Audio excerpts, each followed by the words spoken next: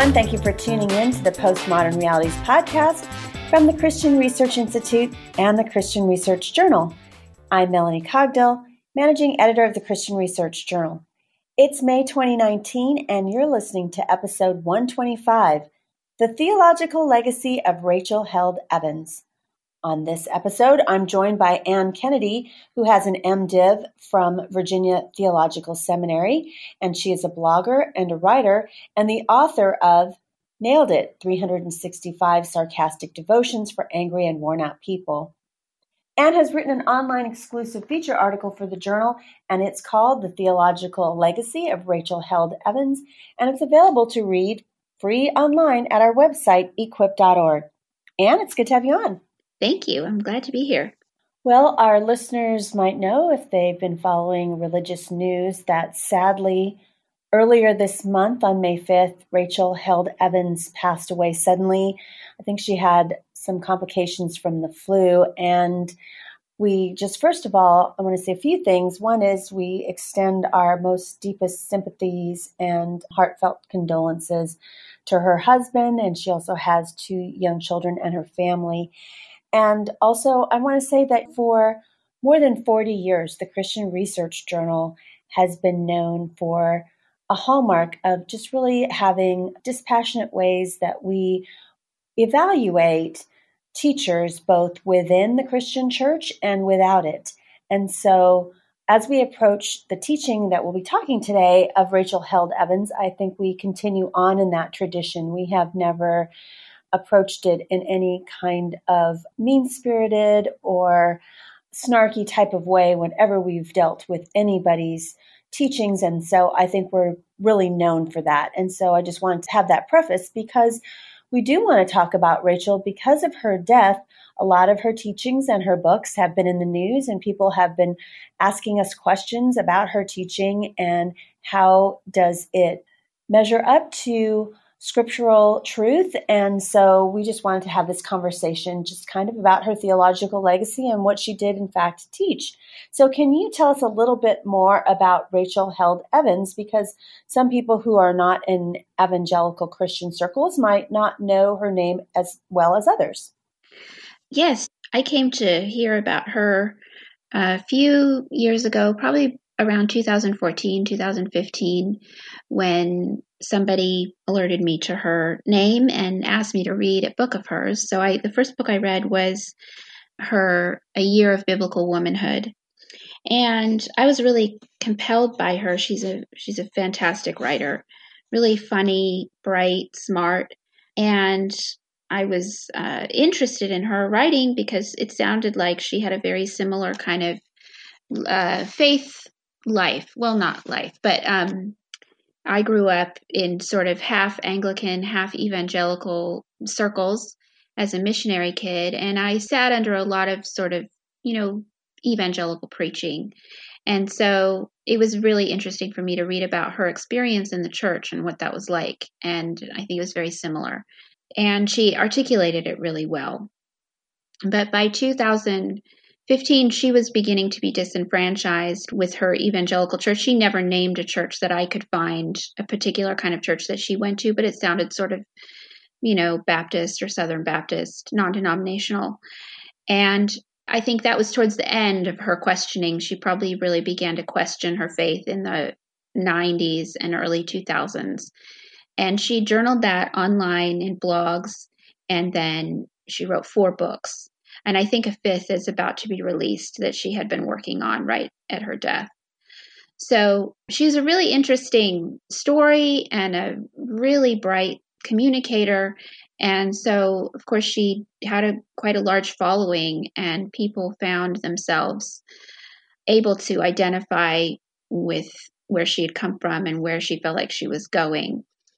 So I, of course, as I read her stuff back in 2014, 2015, I saw that there were some real problems, exegetical problems, hermeneutical problems with the way she was dealing with the scripture. But she did it so well that it was fun. She's a fun person to read.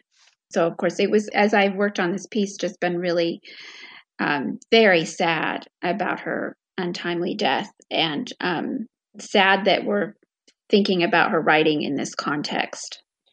Well, one thing that I didn't mention about her untimely death is that she was only 37. So most of us would consider that to be quite young. And she had 2 children under 5. I think her youngest is just over 1 year old. So what is she known for? Like, in other words, there are a lot of writers out there, and there are a lot of writers that have had, questions about their faith. But why did she just see such an explosion of her influence and just people just really wanting to know more about her? So I know you said she wrote one book that you read, but what else did she write, and why did she become so well known and almost infamous? So her first book, I think, was called oh gosh, the first word of it is leaving me. Something in Monkey Town.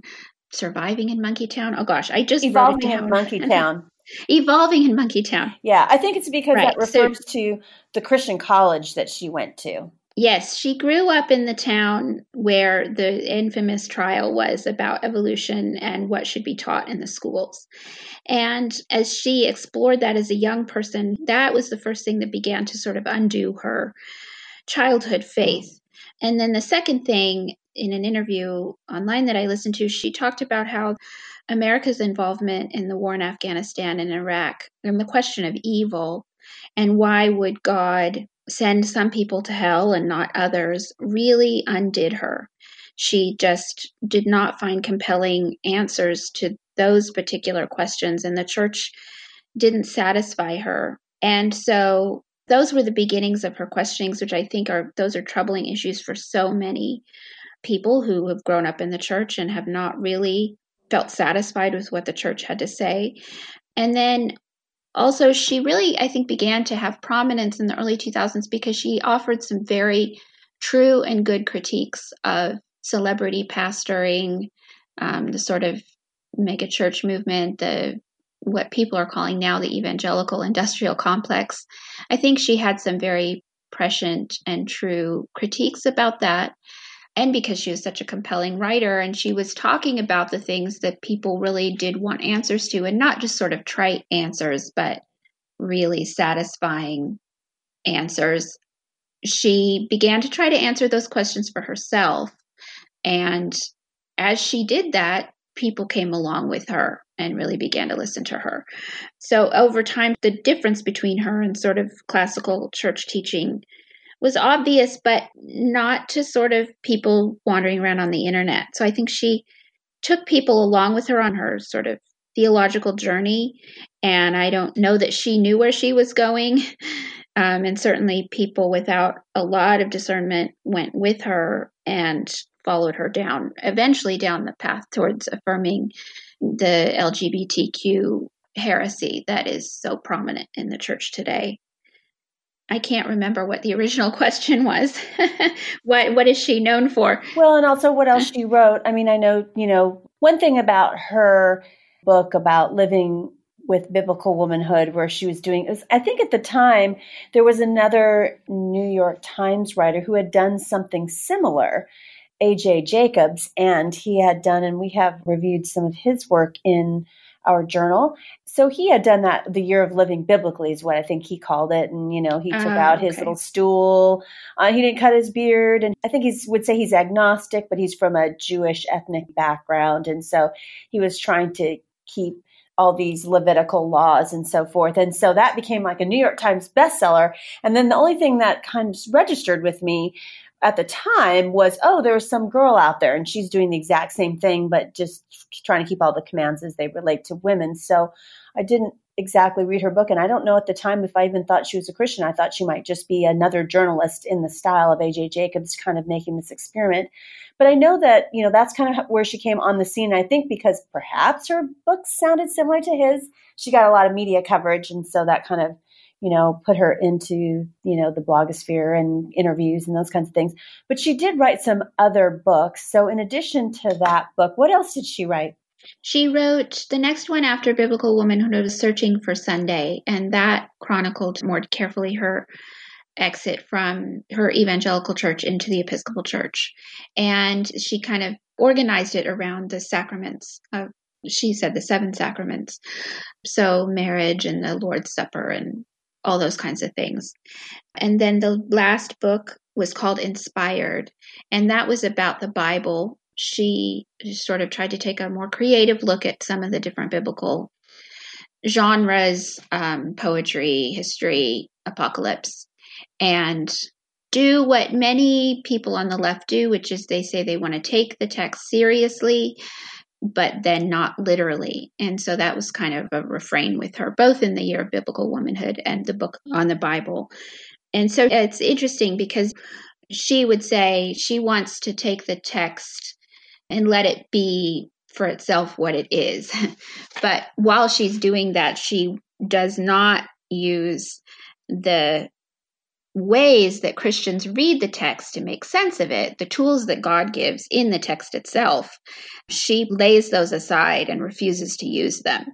So I had a hard time with the Year of Biblical Womanhood. It was so compelling and interesting to read on one hand, and on the other hand, I was really unhappy with the way she used the text. She would read the text in order to mock it, to make fun of it, to show that it was absurd. And as a Christian, a true believing Christian, that was tough for me to swallow chapter after chapter, even when it was funny and well articulated. The next book that's coming out, I can't remember what that one's called. Yeah, but she's got, I think, a posthumous book that they're going to put out of her writing. Now, I know that some of these new various different religious personalities, a bunch of them women, they're always organizing various different teaching conferences and so forth. So I wasn't familiar before she died with some of the conferences that she was organizing, but why don't you tell us a little bit about some of the conferences that she was organizing and who she was, having speak at them and, what they were going to be about? I think the first one that I think it was pretty well attended was Why Christian? And I think it went a couple of years, and she really brought other famous voices along with her in that conference. And then the more latest one has been of the Evolving Faith Conference. I think it maybe has met twice. And I think her second baby was born right before that conference last year. So she connected with people like Jen Hatmaker in those two venues, and Nadia Bolz-Weber. And those were smaller. Well, I'm not sure about the Why Christian, but the Evolving Faith Conference was supposed to be a way for people who were leaving the evangelical church to find each other and, make sense of their faith apart from historical Christianity and read the Bible in a way that was easier for them. And I think they were very well attended. From what I hear, I think that they sold out pretty quickly, at least the second one, the Evolving Faith Conference. So I think those will go on. That one is not going to go away. I think they really hit a market niche for that. And it seems like it's a thriving enterprise. Maybe not as big as some of the big evangelical ones. I've never gone to any conference like this, but where you are in is it the Belong Tour, things like that? I don't think that she's involved with those kinds of conferences so much. It was these smaller, more intellectual, on the left kind of endeavors. You're listening to the Postmodern Realities podcast from the Christian Research Institute and the Christian Research Journal. Today's guest is Ann Kennedy, and she has written an online exclusive feature article for the Christian Research Journal, and it's called The Theological Legacy of Rachel Held Evans. I'd like to take this time to have a little bit of heart-to-heart with all of our listeners. The journal is facing some adaptive challenges that most print publications, maybe some of your favorite ones, have been reduced in size or come out less frequently. And it's a situation that many print publications are facing during, the current time of technological turbulence. And that really is causing new ways that we need to sustain subscription in basically a digital content-driven marketplace. So I'd really like you to consider joining the team of print journal subscribers, because it's those paid subscriptions that help make content like this episode of the Postmodern Realities podcast free, and we have many online exclusive articles and film reviews that are completely free online at our website, equip.org. And it's a place where people literally go to from all over the world as they seek to see what the Bible has to say about many questions and answers that they need, whether it's listening to this podcast or Hank Hanegraaff's Hank Unplugged podcast, our daily broadcast that Hank Hanegraaff, our president, hosts called The Bible Answer Man, which is also streamed on our website, or literally many hundreds and hundreds of articles that we have free online at our website. People are using equip.org, and it's making a difference in equipping and discipling Christians worldwide. And the thing is our website is not under a paywall. It's completely free. So would you please consider, if you haven't already, subscribing to the journal? A subscription is $33.50, and you can subscribe by going to equip.org. Now, maybe you're already a subscriber, and if you are, please consider buying a gift subscription for someone, or even passing this along. If you're on social media, you can mention this podcast and share it with your followers, or on your Facebook page, or on Twitter and other spaces that you're in online, so other people can discover this content. Well, we were just talking a few moments ago about the conferences that she organized, and you mentioned that she had connected to Jen Hatmaker and Nadia Bolz-Weber. And I just wanted to let our listeners know, in case they missed it, we had a recent episode of the Postmodern Realities podcast where I interviewed Dr. Doug Groothuis, who wrote a review, which is free online at our website, equip.org, about Nadia Bolz's very provocative and controversial book, Shameless, about sexuality. So you might want to read that and listen to that episode. And also to encourage you to subscribe to the journal if you don't already, because we will be publishing an article by Anne on the teaching of Jen Hatmaker, because she is so popular. And of course, if you're on Facebook and have a lot of Christian women friends, you're going to see a lot of her posts reposted in your stream. You were talking a little bit earlier about different influences she had and the fact that she decided to leave the evangelical Christian church. But what is her training? Like, so is she just a blogger? Because so many people this happened to, where people are looking to her as a religious authority. Does she have any kind of formal training in which she frames her various critiques of evangelical Christianity? She was a laywoman. Then, she came into the Episcopal Church. She went to a small Christian college where her father was on faculty in Tennessee. I think she was an English literature major, which I support wholeheartedly. I was one myself. And she was just interested in the church and in faith, and so began to write about her doubts and her questions. And I think that the thing that I find most heartbreaking is that she claims, and I would really love to know to what extent this was really her experience, or as if it was her perceived experience, or, a lot of us feel like we're not getting what we need, but people are saying out loud what the truth is, and we just can't perceive it. She says that her questions were just not acceptable to the church structures that she was in. She was often told that she was too questioning, that she just needed to listen and obey, and that, it shouldn't be a problem. And I have never experienced that in the church myself, so it's hard for me to imagine that people would tell her not to question or not to be curious. But I'm sure that does happen, and it did happen to her to one degree or another. But for me, I think the thing that is so alarming is probably the failures of preaching. She sat in a congregation, in rural America in Tennessee for her whole life and heard preaching, and apparently, did not hear the gospel in a way that she could understand and perceive it. And I know that that's true. Christians are very anxious about behavior. The pastor often wants everybody to behave themselves, to act as a Christian, to have a good witness, and maybe is heavy on the law and does not keep articulating the grace of God and the gospel over and over and over again. And I certainly experienced preaching like that growing up. So I can see how she would have been dissatisfied, especially if she did not understand the relationship between the law and the gospel, and between the grace of Jesus and his judgment for sin.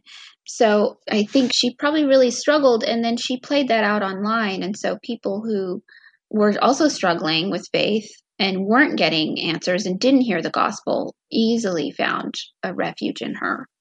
Yeah, that does make me really sad as well because, I'm a woman in a conservative evangelical Protestant tradition. But in my tradition, in the Reformed Presbyterian tradition, it is very cerebral. And so there is a lot of encouragement for knowing the person of God and also understanding theology. And I do hear that from other women in evangelical circles, that they have not had spaces where they can ask questions. And by nature, my personality, I just ask a ton of questions. I'm always asking a lot of questions, no matter what the topic is. And so I am sad about that she wasn't able to find those folks who could answer, because there are so many bright minds in the Christian tradition in general that have all kinds of very cogent and biblical and sound and gospel-centered answers. So I'm sad as well with you. But I think one of the things that you were mentioning at the beginning of this podcast is, as you've read more of her material, you were more troubled by her view of Scripture. Can you pack that for us? How did she look at Scripture? How did she read the Bible? Now, you did say a lot of times, her commentary was sarcastic, but how did she approach the Bible? So I think she approached the Bible in the way that many people on the left, I would say this is sort of the run-of-the-mill Episcopal Church way of reading the Bible, which I also am very familiar with. And that is that the text is very interesting, but first of all, you are not sure about anything. So you don't go in with a clear picture of who Christ is. You discount immediately the possibility of miracles. The burden is on God and the text to convince you. If there can be a miracle, it's got to be proved. And since you didn't see it with your own eyes, it's very likely that it didn't happen. So you come in very skeptical against the text. And then you hope that it will sort of speak to you in a, very experiential way. So this is very ordinary now. We're hearing this inside and out of the church. But love, you can understand and know love. And so that is the paradigm that you read back over the text, and you let that sort of emerge out of various stories. But there's no deeper theme or no deeper understanding that the text would be about God, would point to God, would be written by God, or superintended by the Holy Spirit.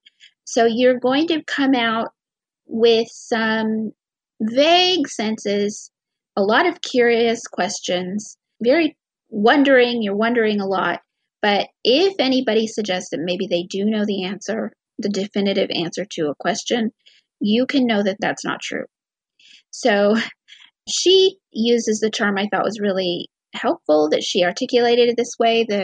The Bible is a cacophony of voices. The Bible canonizes contradiction. You can't know definitively one way or another, but it will help you in your life if you find it helpful. So you're kind of the measure and the judge.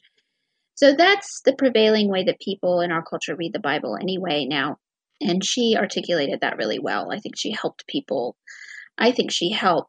articulate that view as a very good communicator. That's not the way that Christians should approach the Bible. The Bible is about Jesus. He can be known. God is a good communicator. He has the power to communicate with human people whom he created. He can use human speech and be known. And the Bible is a coherent book, text, full of not just information, but pictures of who God is and what he wants from his creatures. So it's hard. I think you should approach the text with a lot of respect for it and a desire to know what it means and a willingness to submit, even if you don't like it. But that's hard for the modern person, I think, to say, I'm going to do what it says, even if it violates my, experience of reality or what I really hold dear. Nobody wants to hear that anymore. So she had the right message at exactly the right time for this culture. So what was her view of Jesus? If she saw the Bible as just this cacophony of voices and maybe nothing cohesive throughout the text, did she just approach him as he was God? What is her view of who Christ was and what the gospel actually is? I don't know if she really would say that Jesus was God. I didn't hear her ever say that he wasn't. I think that she would have said that he's a very good man, and that we should be like him. We should copy him. She seemed to believe in the historical, that Jesus was a person in history and that he did die. She did not absolutely deny the resurrection in her latest book. She kind of wondered, she wished that it could be true, hoped that it was so, but she didn't sort of say one way or another whether she really believed in the bodily resurrection of Jesus. She did talk a lot about love, that Jesus was a loving person who overturned the Old Testament law, and we should be like him, and that he was killed because he was too loving. So she did not have really a good sense of sin, that Jesus came for a particular reason, not to overturn the law, but to fulfill it and keep the law where human people were unable to keep the law. She did not have a sort of coherent Christology.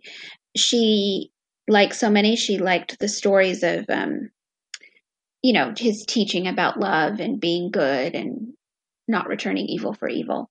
The most interesting part in her latest book, the one called Inspired, that I found was fascinating, a fascinating glimpse into her, was she tried to deal with the question of Peter walking on the water. And she told the story two different ways. It was a pastor named Peter who was on one of those Galilean boat trips. And he sees somebody walking on the water. He gets out of the boat and walks towards him. And she kind of wanders around trying to figure out how it would be possible for that to happen. But in both of the scenarios that she works out, he swims to shore and then just knows that Jesus has been there, but without actually ever seeing him.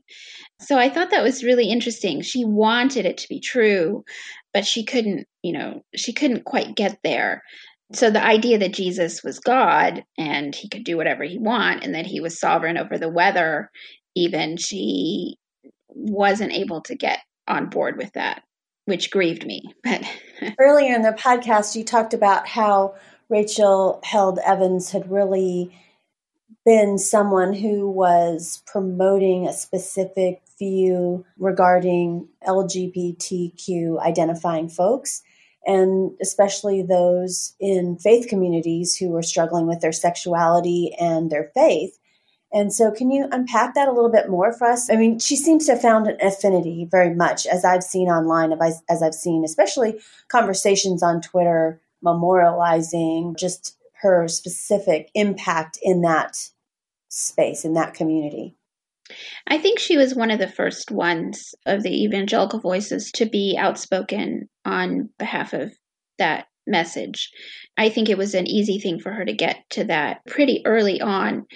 And I don't think she had any theological dissonance about it at all, because I think by the time she got there, she had jettisoned most of, Orthodox faith and was reading the Bible the way that she wanted to. It kind of became a crisis for her when, I can't remember what year this was, but when World Vision made a policy that they were going to accept LGBT people to work for them, and then within 24 hours they had reversed that decision because of the hue and cry. That upset her very much, and so she kind of came out strongly at that point, and the Why Christian Conference, I think, came out of that. So by that point, she had felt very strongly that she should be able to be an evangelical and be pro-LGBT relationships, unrepentant, and that should be, the evangelical church was moving that direction. And when it didn't go all the way, she was very discouraged. And that's when she finally left and joined the Episcopal Church, probably in 2015. So theologically, I don't think she ever had a problem with it, but she was very outspoken. And so it was very easy for people like Jen Hatmaker eventually to follow her without a good theological argument for it, because by then the scripture was already sort of this malleable guidebook that doesn't definitively speak about anything. So it doesn't really matter. Love is the defining principle by which you read the Bible. And since we know that LGBT people love, then we know that God doesn't have any problem with their lifestyle. That's the trajectory. Why was Rachel Held Evans so popular specifically among evangelical Christians? And what do you think about that popularity? I mean, does it indicate anything specifically about the state of the evangelical Christian church? I think she made inroads where, the Episcopal Church has been saying most of this for quite a long time and has been in crisis, for 2 decades now, or longer, really, 50 years. I think she had such inroads in evangelicalism because she spoke that language. She was from the Bible Belt and she knows her way around the Bible. She can cite scripture very easily. She can talk the language of the Bible in everyday speech in a fluid and easy way. And so she was kind of the bridge for people who had been living in that world without discernment and without real comfort, without a theological basis to keep living there. And as the culture shifted, she was just there at the right time. She spoke that language and she gave people the language that they needed to say what's being said on TV, or it's everywhere. It's interesting to me that she was so frustrated that the evangelical world did not immediately follow her. I think that they were following her slowly and she didn't really see it. And so she left and joined the Episcopal Church. But you can tell from the response on social media and the grief that evangelicals who will never be Episcopalian had gone with her and were finding comfort in her message. So she was there at the right time. Most the emergent church of the last period said a lot of this stuff, but they were not the mainstream, and they didn't talk in a sort of an easy, fluid blogging way that let people understand what it was that they were talking about. So is there some positive things that you can say about the ministry that she had while she was alive? What did she specifically offer to Christians? I think, it's not a bad thing when people return back to the questions of faith and try to re-examine what it is that they thought that they knew. Every person should do this. If you grow up in the church, you should carefully examine the faith that you're given, and you should try to understand it. It shouldn't just be this passive thing that you're handed and then it doesn't matter. I like that she was willing to wrestle. I like that she was provocative. I'm not at all offended that she was asking difficult questions or that she wanted answers that weren't easy or weren't pat. I think the question of hell is a really, really critical one. The question of evolution, of sexual relationships, these are vital. They all speak to the nature of God and the nature of humanity, and they have to be talked about. So I think she has forced evangelicals to really stop and say, what is the church? What do we believe? Does this really matter? How should we read the Bible? And for people who are encountering her for the first time, I would just plead that they pause and think about the implications of how she's reading the Bible. What is her theology? Where will it lead you if you go the whole direction that she's going? Don't just take her word for it any more than she didn't take anybody else's word for it. Everybody should carefully examine what it is that they believe. And, I think her critiques about the church as a machine, as a sort of a thing that rolls along and rolls you over, that was true. We're to care for one another. We're to obey. Small churches that really preach the gospel, I think, are very, very good, and they are not celebrated in this culture at all, where everything should be big and wonderful. So I think a lot of the questions that she asked were fair and good. I don't think she came to the right answers on most of them, but I'm glad that she asked them. And for all the people, I think her book got to be on the New York Times bestseller list after her death. For all the people who picked it up and wanted to know about the Bible, I just pray that they then go to the text, and that Christians who believe in it will be quick to stand up and say, wait, I know the answer to that question. And it's not a bad answer. And I've thought about it, and God can really be known. So in that sense, I'm a little bit hopeful. And I pray for all the people who are mourning her, that they'll actually go back to the text and that they'll actually encounter Jesus as he really is in it.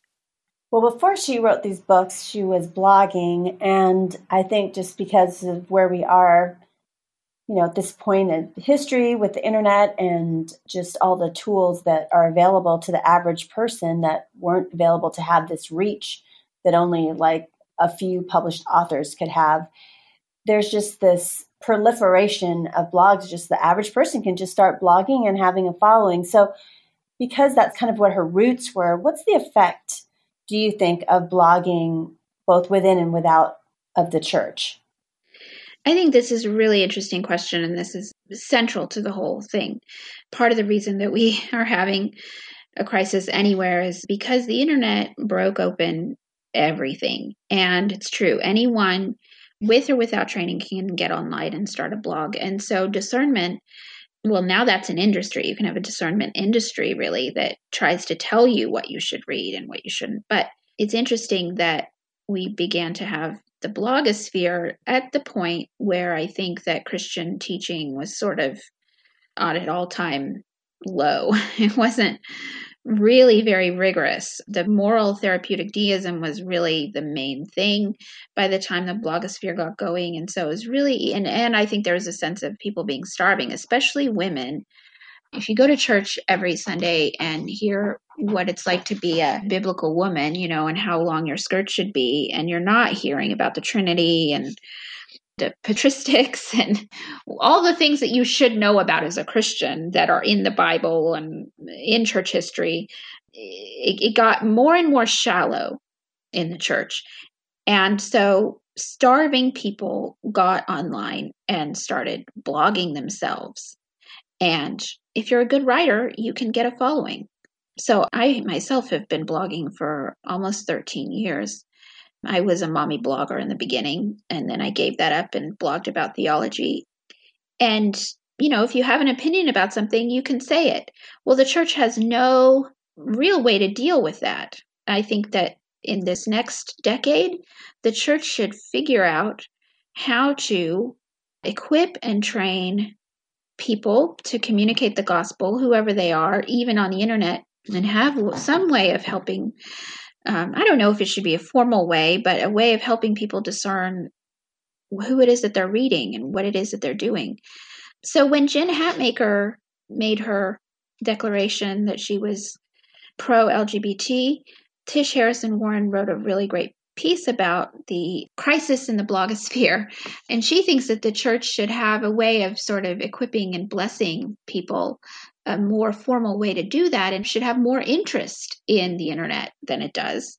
And I don't know, I think every denomination would have to figure that out for itself. But it's a really difficult question, and we are not equipped. We don't want to do the hard work, I think, of really knowing and being willing to suffer for the faith, for a true knowledge of Jesus and the Bible.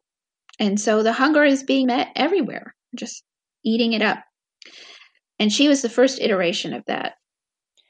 Well, I think one thing she definitely did do was connect with people like herself who are questioning their faith, just like they grew up in church and they felt like you said she didn't get answers to some difficult questions that they had. And so she was questioning. And so, at the Christian Research Journal, we've covered this question because people are wondering about that. And I want to tell our listeners, if they've missed it before, we have a great article about this subject of doubt, and it's online free at our website. It's called Doubt as Virtue, How to Doubt and Have Faith Without Exploding by Travis Dickinson. So you can look that one up. But, I think it's fair. We've talked about we should ask questions of our faith. And the Christian faith is sound. It answers very complex questions that some people think it doesn't answer. And so what's the use of doubt and questioning in the Christian life? And are there any boundaries to that? I think questioning is key. If you don't question, if you don't ask, if you don't go to God and cry out with the very difficult and painful things that you encounter intellectually and spiritually and physically and emotionally, then your faith isn't probably real. The whole point of the Christian life is to wrestle and suffer and try to understand. I like the Rachel Held Evans used this image a couple of times, that Jacob wrestling with the angel and then not letting go on one hand until he received a blessing, but also becoming sort of lame in the process. He sustains an injury to himself as a result of that. And I think that we as Westerners are afraid of discomfort. And so it is very uncomfortable to face something as dark as the reality of hell and be willing to really find the answer to that question. But we ought to, we have to, otherwise it's, we're not serious about it. So I think, she offered a refuge in doubt, and that's not a refuge. A refuge is the answer, but you have to go through the valley of the shadow to find that answer. You have to face your mortality and your sin and the trouble of this life, and you have to accept maybe an answer that feels very wrong, which again, we're not equipped to do because our feelings are the measure of everything. So I would absolutely agree that doubting and questioning is central, but it has to be real. It can't be mouthed, like you ask the question, but you don't really want to know. And I think that that's kind of where Rachel ended up, is that she asked the questions, but then when the answer was given, she found those unacceptable. And so she just continued to ask the question over and over again, being unwilling to accept the answer. And that's not really true questioning. That's not true doubt. That's false doubt, if that's possible to say. And I grieve over that a lot. I think people should come into the church, come and consider what's there. And then if you don't like it, you walk away, but you, with intellectual honesty, really grapple with the answer. And of course, that means that people inside the church need to know the answer themselves and be willing to say it out loud. And I think Christians even are afraid of the answers that are given in Scripture. So some courage is incumbent on us. But yeah, no, you have to doubt.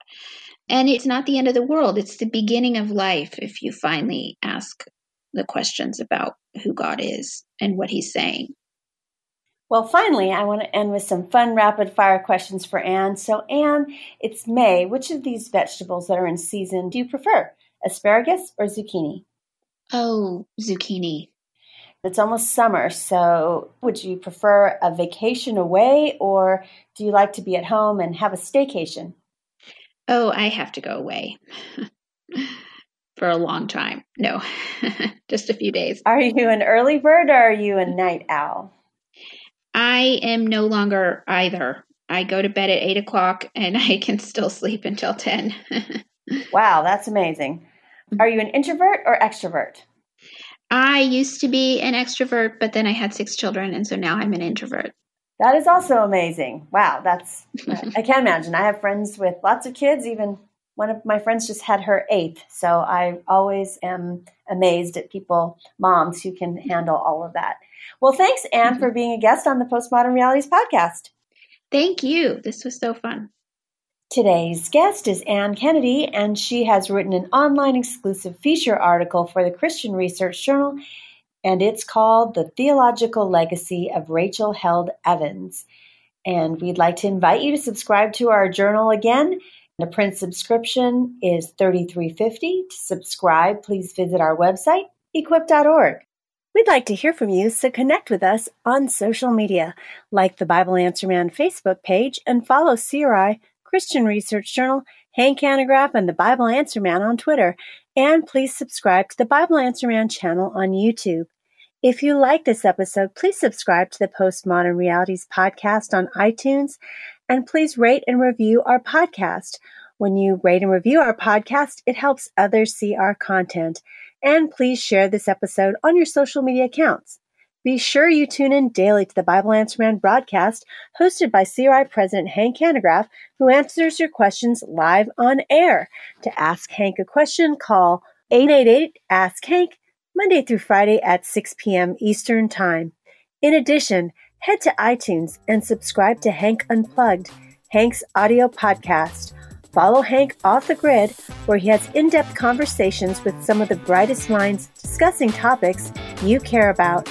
So until our next Christian Research Journal author conversation, thanks for listening to the Postmodern Realities podcast.